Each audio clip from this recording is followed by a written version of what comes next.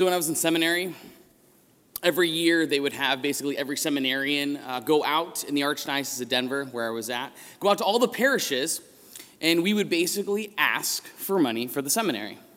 Now, I didn't like this. A lot of us didn't like this, right? I just did not like the idea of going to a random parish, which I did not know anybody, into a diocese that wasn't my own, and asking for money, right? I was, one, nervous, and two, no one likes this. No one likes to be asked in this particular way. And so I did not enjoy this. I would be frustrated. I would even be angry of, wait a second, I don't get much time off in the seminary, and you're asking me to give a weekend up for the sake of going to some people in parish I don't know?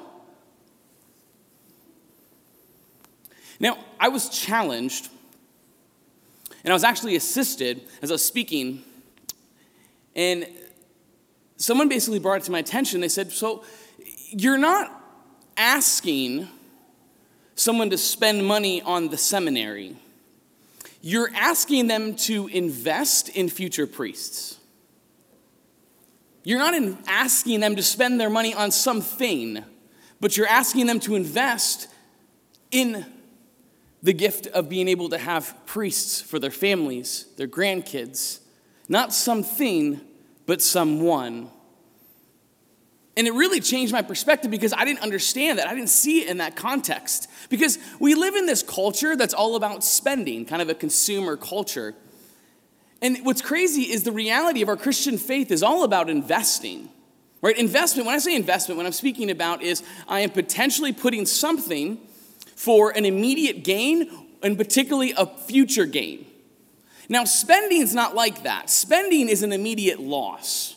Right? There's actually a negative connotation when we're spending. There isn't this future gain or even a possible immediate gain at times. We spend, we lose. That's how it works.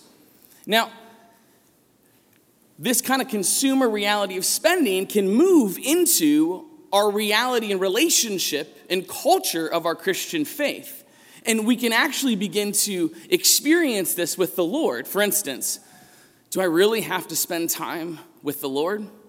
Do I really have to go to church for an hour this day? I could be doing so many other things, right? This experience of loss, like someone's taking something from you. You're losing something. I have to spend my time in prayer, spend my time in scripture. I have to spend my time when I could be doing other things and I have to go to mass.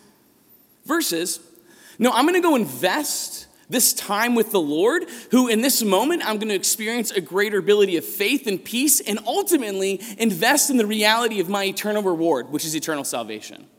No, I'm going to go invest this time with the Lord in prayer, in scripture, for the sake of experiencing this deeper relationship. And in this relationship, I have its immediate effect and continual reward in the future. Same reality, we can have this with our families. I have to go spend time with my family. I have to spend time with my wife, spend time with my husband, my kids. Versus, no, I'm going to go invest some time into my son. I'm going to go invest time into my family. I'm going to push away these things that I can easily spend my time with, which there isn't a full value, which I'm not going to get a lot out of, but I'm going to go invest my time in my family. So today kicks off the CDA, right? The CDA kickoff where the diocese petitions and asks, right, us for the sake of being able to assist the mission. Now, people hear CDA and they don't like it. People hear CDA and they're like, are you serious? This has been 2 crazy years of financial struggle and you're still asking me to give in this particular way? So a lot of people, you hear me say this, you see this video, which we're going to have, and you could automatically have this aversion and kind of pushing against. I get it. I totally understand. And in the video we're going to watch, what's going on is actually the diocese is not asking us to give to something, they're asking us to give to someone, right? Because we first have been invested in by Jesus Christ. All of us have been invested in by Christ who's given us his Spirit. And through this relationship, we can be called by God, one, ultimately, to reinvest in the relationship, right? That's the greatest thing. The greatest investment and reinvestment of our lives is into Jesus Christ. Not for the sake of the reality of giving to this charity or this or that. That's ultimately the the greatest investment. But yet in the midst of the investment of Jesus Christ in relationship, he can move us to reinvest also in other areas, in other people, in the body of Christ. And so the CDA is basically asking us to reinvest in the body, in people, not in something, no, in someone, to reinvest in those that maybe be less fortunate, those that might not have the ability in which we have.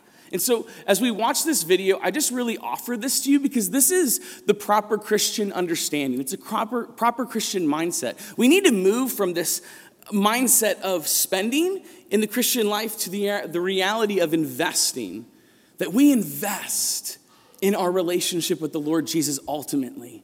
We invest in the gift of what he does for us now and ultimately to eternal life. And because that he's invested within us, he will move us at times to reinvest in the body.